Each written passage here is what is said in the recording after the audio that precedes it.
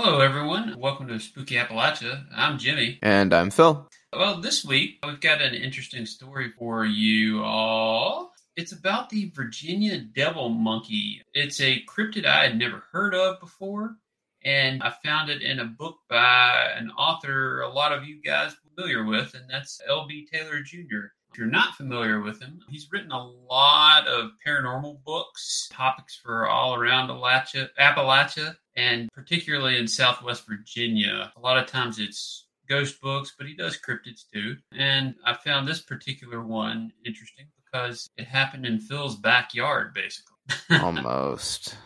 Yeah. There were several sightings of these creatures in Southwest Virginia. One of the more famous took place in 1994. A woman from Ohio was driving through Southwest Virginia in the Roanoke area one stormy night on her way to the Outer Banks in North Carolina. She was delayed a bit, having to take a detour through a 2-lane road south of Roanoke, Virginia. She described the area as being very dark and remote. The time was about 2:30 in the morning, when suddenly a creature leapt across the road in front of her car. The creature then walked off, not seeming to notice the woman or her car. She described the creature as a monkey-wolf hybrid-type creature. It was covered with short, sleek black fur. It stood on its hind legs about 6 feet tall, and had pointy ears, a flat snout, and a long, thin tail. She also noted that it was also very muscular and thin. Shortly after this sighting, stories of missing pets and livestock began, along with more sightings of the creature in the area. A few weeks after this incident, a couple in nearby Shawsville reported seeing a creature on their property one night, and noted their German Shepherd had gone missing after. So overall, I thought this was a pretty interesting find. I had never heard of this before, but I was not living in the area at this time. It's possible that I may have been too young to remember hearing about it. I don't know about you, Phil, if you heard anything. No, I don't think so. I looked into the devil monkeys a bit, and I found reports of it spanning all over the U.S. and British Columbia. Explanations for it include anything from an escaped zoo animal to a large, thought-to-be extinct form of baboon. I just don't like that they were that road. If she got off, I think I mentioned this when we talked about this during the live stream, but if she got off the main road going to the Outer Banks, she would have driven right by my house. Like almost right. Like I live like a quarter of a mile off that road she would have had to take to bypass the interstate. Your current house or your parents' house? My current house. Oh. Yeah. Like a half a mile away. And I would say good thing we had a big dog, but apparently the devil monkey likes to take those. You ever notice the cryptids always like German Shepherds? Yeah, it is kind of weird how, I mean... Mothman had a German Shepherd too, if I'm not much mistaken. Yep, you're right. Gosh, its name was Bandit too. I remember the name. Yeah. It's either cryptids have an affinity for German Shepherds, or people reselling purebred guard dogs are dressing up in funny outfits to go grab them. Yeah. I don't think there's a big market for German Shepherds, is there? Yeah. There is? Yeah.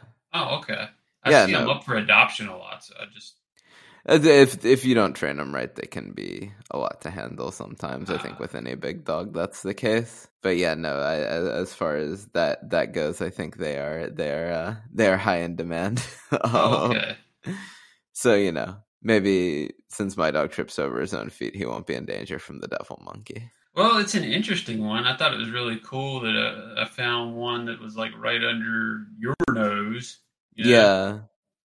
They used to have a lot more animals up at the Mill Mountain Zoo at that time, too. I wonder if... And that was one thought, that it was something that escaped from there. And I did see a lot about pets going missing around then. The Shawsville one was the one that stood out the most to me.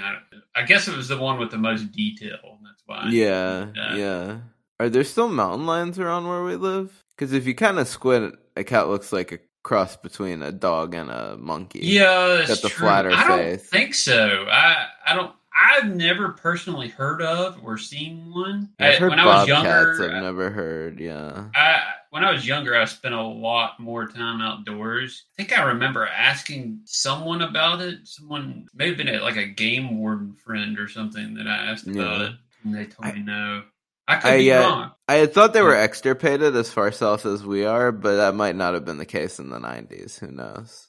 Yeah. I'm not not necessarily cat. I feel like in like elementary school we learned about them in the like local wildlife unit, but then I think I heard also that they're not around anymore. So we might have used to have them. Mm-hmm. Yeah, but I don't know if they were still around in the 90s. Well, it's like wolves in West Virginia. Yeah. They say there's no wolves there, but people report them a lot. Yeah.